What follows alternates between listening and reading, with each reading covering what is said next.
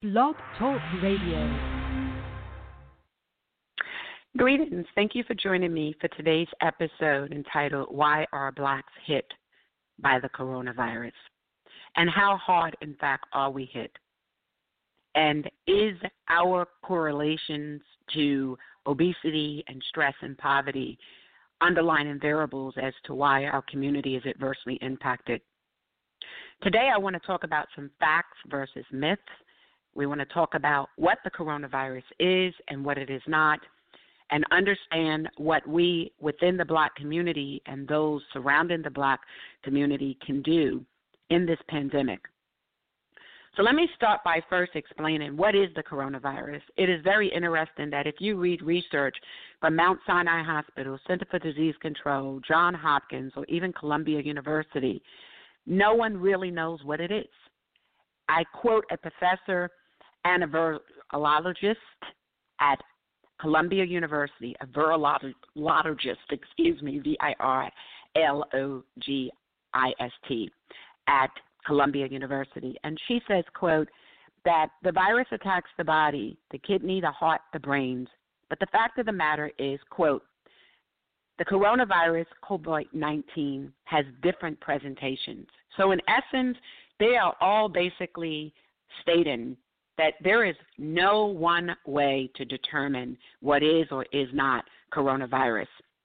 And I think this is why the Black community in particular has suffered dramatically, not because we have poverty, not because we're faced with other health ailments, but because even the medical community and epidemiologists do not know what the coronavirus is, and they did not have a hands-on approach to what the virus is and how it would attack the human body. We know that some of the symptoms of the coronavirus included coughs, shortness of breath, difficulty breathing, fevers, chills, pain, sore throat. But we also know that those are very similar symptoms for a regular flu and some of the symptoms for colds. So that in and of itself during this particular pandemic that takes place during the flu season was not enough in and of itself to give necessary warnings to our community or any others. And then let's be honest about the role of mainstream media. They lied to us.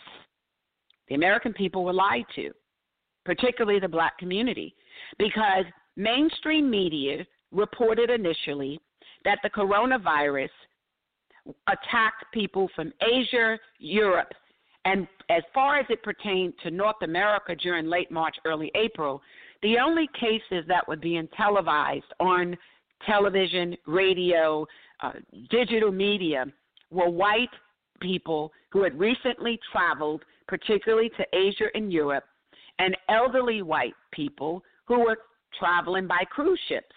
There had never been any specific information given to communities as a whole to say you need to be warned. And so for many weeks here in the United States, the Black community almost thought they were immune. There were people thinking, oh, that's a white person's virus. That's a white person's disease. So the Latino and the Black community alike thought it was not going to impact our community. And our mainstream media, along with the Center for Disease Control and governmental agencies, failed us by not warning us that this virus would adversely impact our community as much as it had anybody else.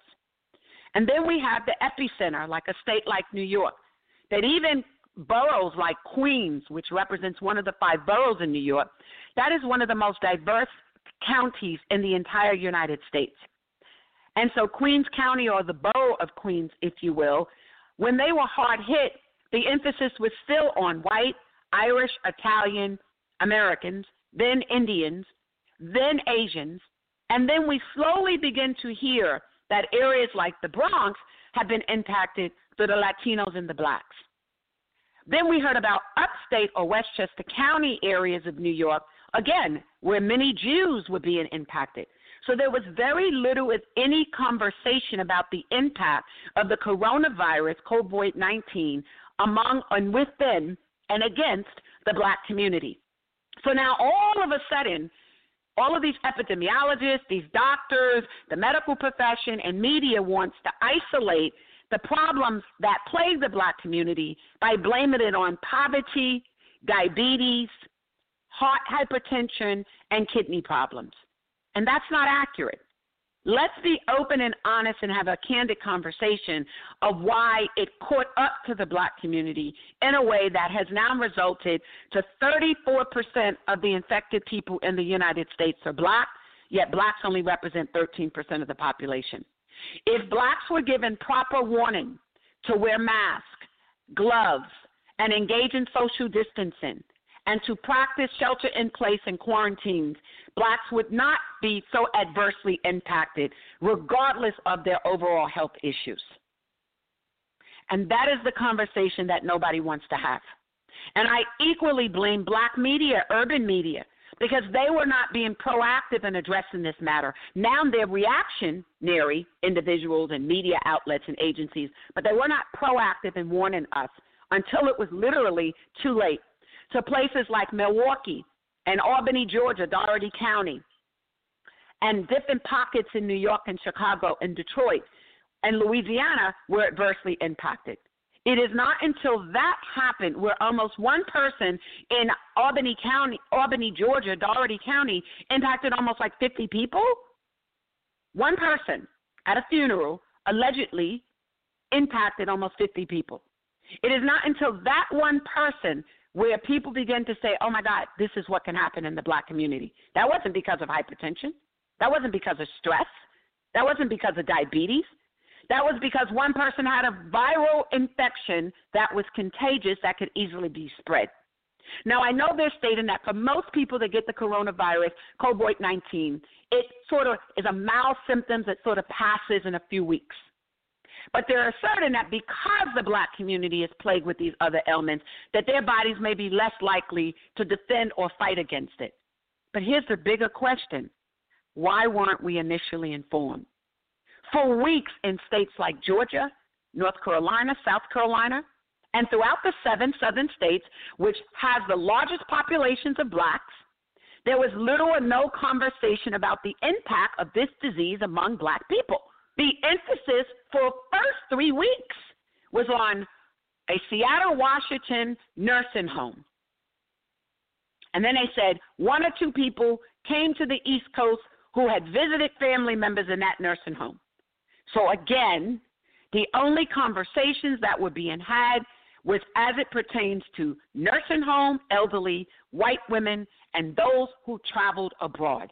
That was its impact in the United States.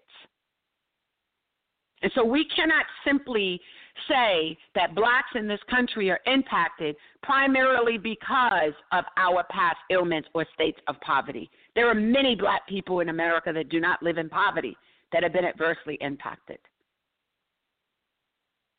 So when you also look at the symptoms and you're not educated in a community, the African American Juvenile Justice Project, for which I'm a founder, we use a program, an acronym called the Power of the Ps.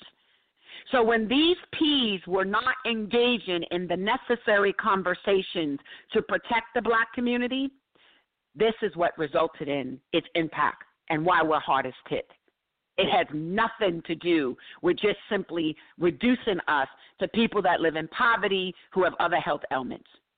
Parents were not informed, so they could not inform their children. Pastors were not informing their congregation. In fact, initially, they were still trying to tell them, come to church and have faith and believe that God is going to protect you. You should not live in fear. That is not of God. That was the message that was being conveyed to the black community by pastors. And so people were thinking that they would be operating in fear and not stepping out on faith and not believing in God if they didn't go to church. And even after there were warnings about social distancing, black churches were still telling people come. And I suspect it was no longer about God. It was about profit and greed. If they don't come, we don't get tithes and offering. Then principals, school systems knew that these teachers and educators could be impacted. There was no testing initially. Well before the viral and the antibody testing, you could have simply asked teachers, hey, What's going on? Do you have a temperature? Do you have a cough? Have you been on vacation? How are you feeling? They weren't testing their body at first. And even then, the initial testing would not have been enough in and of itself, now that we learned more about this disease or virus, to curtail the number of people that could be adversely impacted. Because it just simply was, did you have a cough? Do you have a fever? And have you traveled in the last 14 days? That was it. And ideally, that did not apply initially to most black people that were being tested. They hadn't been traveling. They didn't have fevers, and they didn't have a cough. So if you did not meet those criteria, you were deemed not to be a candidate or susceptible, if you will, more appropriately, to the disease or the virus. But what principals could have been doing is being proactive, not reactionary. They were waiting. And why did that happen? Because if students are not in school and there are no school days, then they lose federal funding. Again, lives versus livelihood. So those first 3 P's failed the black community, in that parents were not getting the information that they needed. So is that a failure on a parent's fault? That when parents were learning, even as of today, you see so many communities where these parents are out with children out of school, no mask, no gloves, not practicing social distancing. Communities adversely impacted. Children who may be carriers but not suffer, although we now know about the new disease, Kawasaki, if I'm pronouncing it correctly, that's impacting the pediatric inflammatory disease that's now impacting certain regions of this country. But parents, pastors, and principals, your first powers of the P's, who could have done something. Principals could have said to the boards, we're closing. We're not waiting for this pandemic to hit our faculty and staff. We're closing now. School boards that weren't cleaning their schools until after they learned. And then you have the next 3 P's, physicians, pharmaceutical companies, and psychologists. Physicians watched people die in rural and urban hospitals across this country, and nobody was crying out until they started observing what took place in epicenters like New York. You had nurses leaving the 7 southern states and around the country, everybody flying to New York, everybody wanting to help New York, and that was great. But they left behind their local hospitals that were also suffering from the pandemic. Everybody wanted to go to the metropolitan area of New York. But all around this country, in places like Louisiana and Texas, California, Florida, Georgia, Detroit, they were being adversely impacted too. Physicians knew the plight of this disease, but very few were discussing it publicly. A lot of behind-the-door conversations were being had. Pharmaceutical companies weren't rushing to come up with a vaccine until they realized this was a multi-billion-dollar industry. The first to come up with a viral testing or antibody testing or vaccine, they were going to be overnight billionaires. Behind the scene, the other P's, politicians were negotiating, trying to find how they could profit, getting inside trading information, politicizing the plight of this disease and virus among the community, even the black community. And even now, as we tell the world that we can reopen, we know that people are going to die. Dr. Fusi said people are going to die. We have lost to date more than 80,000 people in the United States, according to ABC World News, confirmed by the Center for Disease Control, numbers proffered by Johns Hopkins Medical School. And yet, we're reopening. Why? Because a lot of people in these states, they want money that's coming from the government to finance what they're going to say is going to the hospitals, but it's going to be lining people's pockets.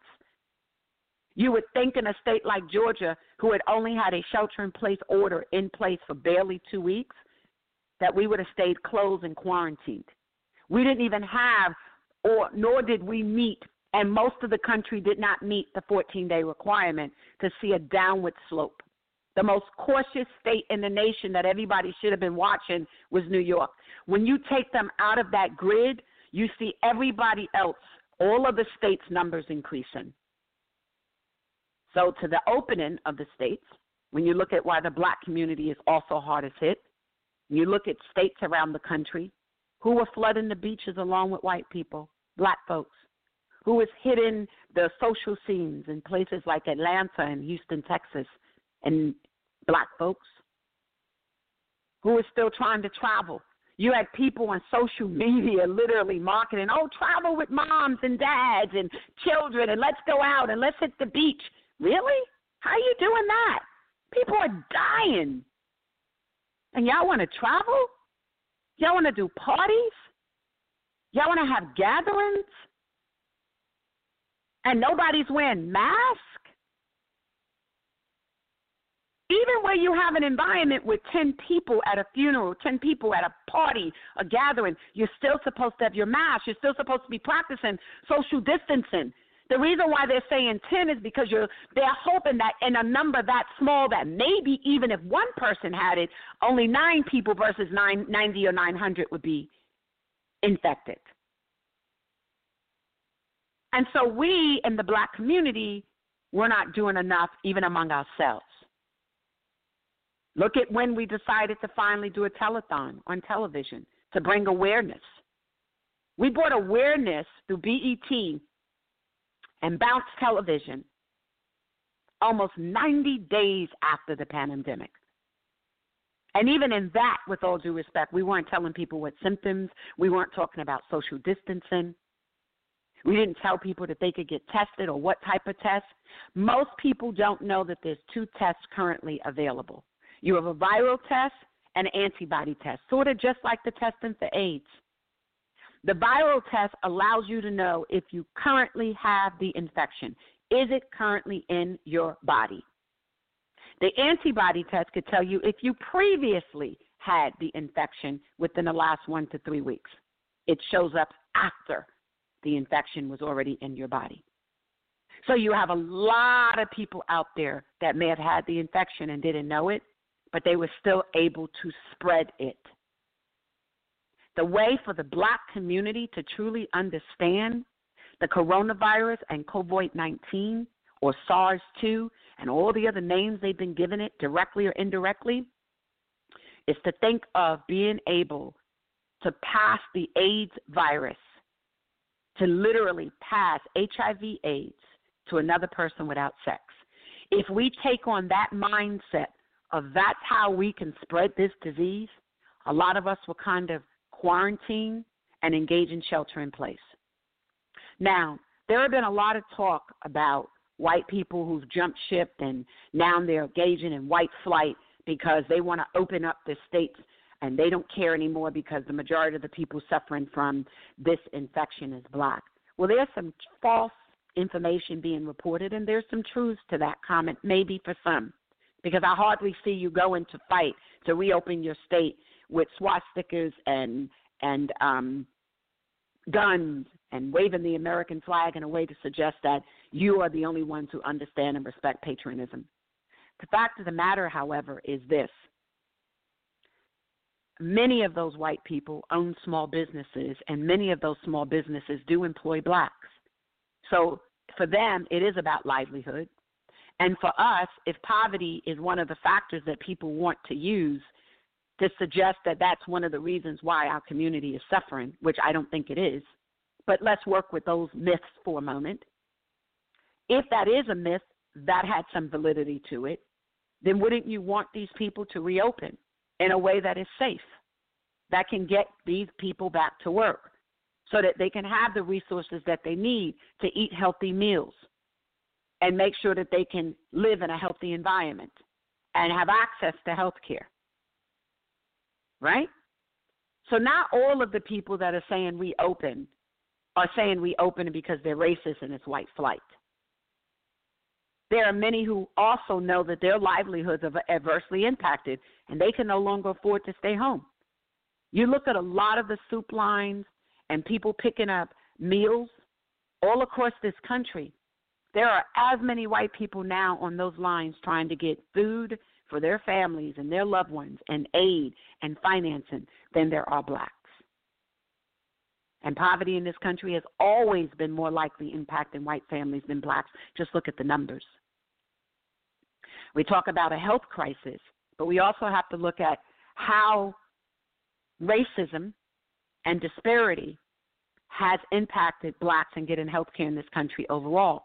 You have in states like Georgia where white hospitals like Piedmont Hospital, Southern Regional Medical Center, and a host of others have been either underreporting or lying about the number of COVID cases, next denying elderly care, forcing black families on hospice, denying their advanced directive agency agreements which state no hospice and life-sustaining measures.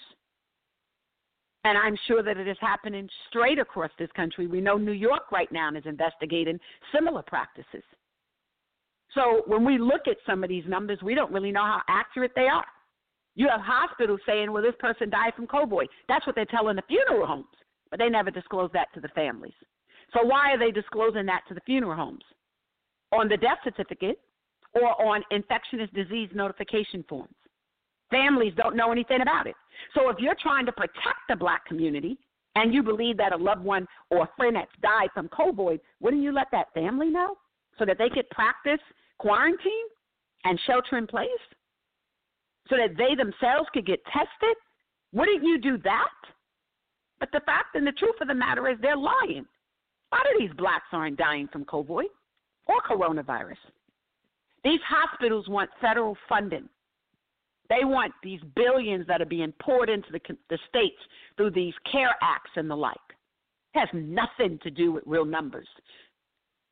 These are people who have never even been tested, did not have symptoms, and were never treated for COVID. But the paperwork that's being sent to funeral homes said that they died from COVID and coronavirus. And in states like Georgia, they're asking the GBI to sign those death certificates. Why? It's fraud. It's fraud upon Medicare. It's fraud upon the government and their blatant lies. States like New York is investigating similar practices. This is about getting federal funding. So we also need to be cognizant of the numbers that we're hearing in terms of their truthfulness, to be able to determine just how true they are.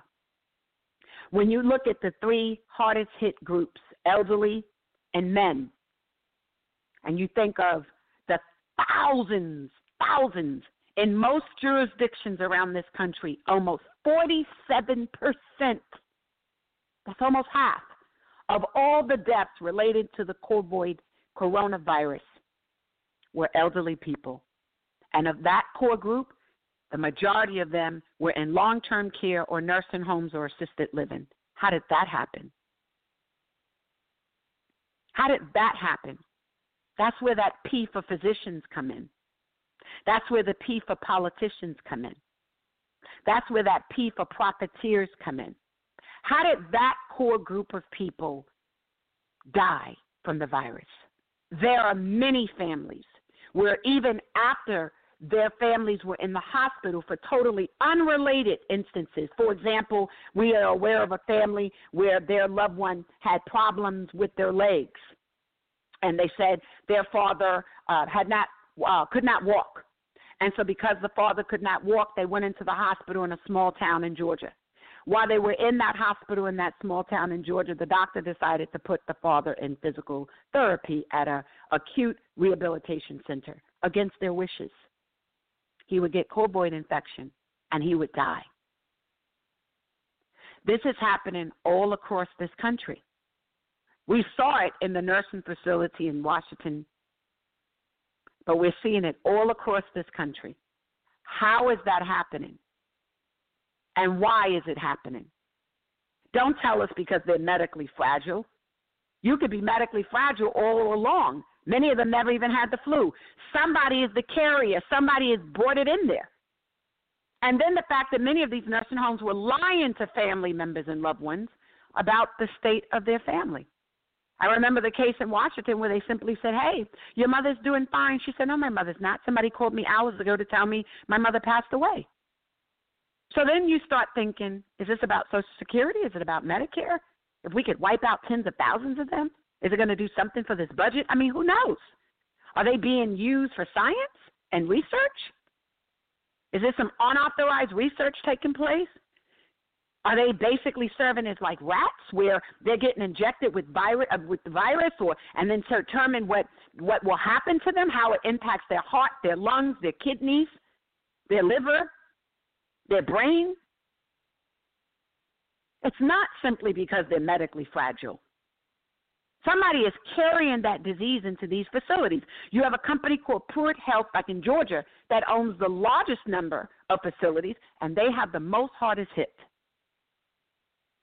And most of the people are saying it's understaffing. Those infected are mixed with those who are not infected. The same nurses, many of those nurses and CNAs are saying they're not receiving gloves or masks. They're not able to properly clean. They're going from patient to patient to patient with the very same material on. So it's not simply because they're medically fragile. Then the next group you have are men. We've lost more men now than we have in Vietnam War. Vietnam War was almost, 8-9 years? And yet in just in a matter of months, we've lost almost 80-plus thousand Americans, mostly men. Many of these men could be reproducers for children. So you even start questioning in 2020, Census Bureau, what is really behind these numbers? Because I look at the black community in Vietnam, and I remember the stories we used to hear that an entire generation was wiped out. Black women were left alone to raise all these children. Many of them ended up in housing projects throughout the country that were originally all white, by the way, when they first moved there. And you learn about the struggles of these black women. An entire generation, no one was able to have any more children until that next generation grew up. So when you start thinking even about population control, it makes you wonder, how is this disease adversely impacting so many men? And then we say the disease came from China, Wuhan.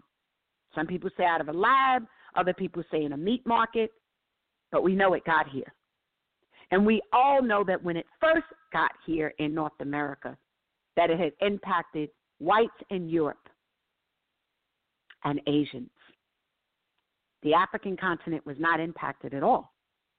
In fact, at one point, they wanted to test Africans. When unsuccessful in doing that because they declined, they were hit with locusts. All of a sudden, they had locusts in biblical proportions. Nobody to this day know where all the locusts came from. So was it a way to do testing? Was it a way to find out whether these people, black, are immune to this disease?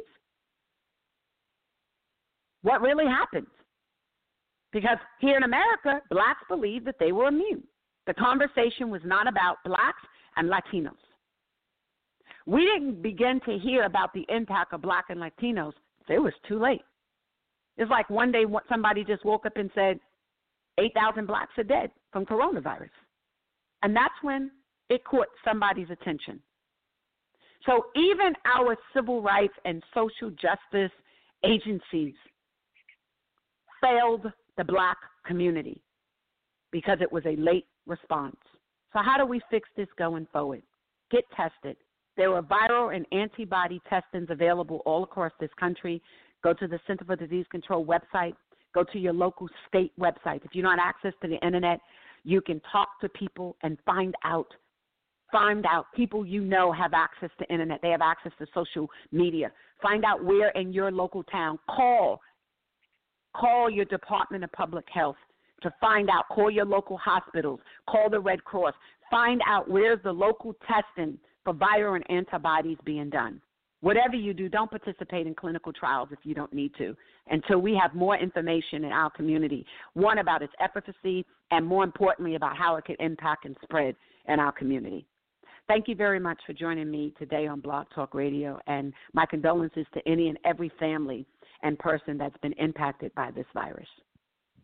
And lastly, our children are dying in these detention centers, and that is as critical as anything else that I've said today.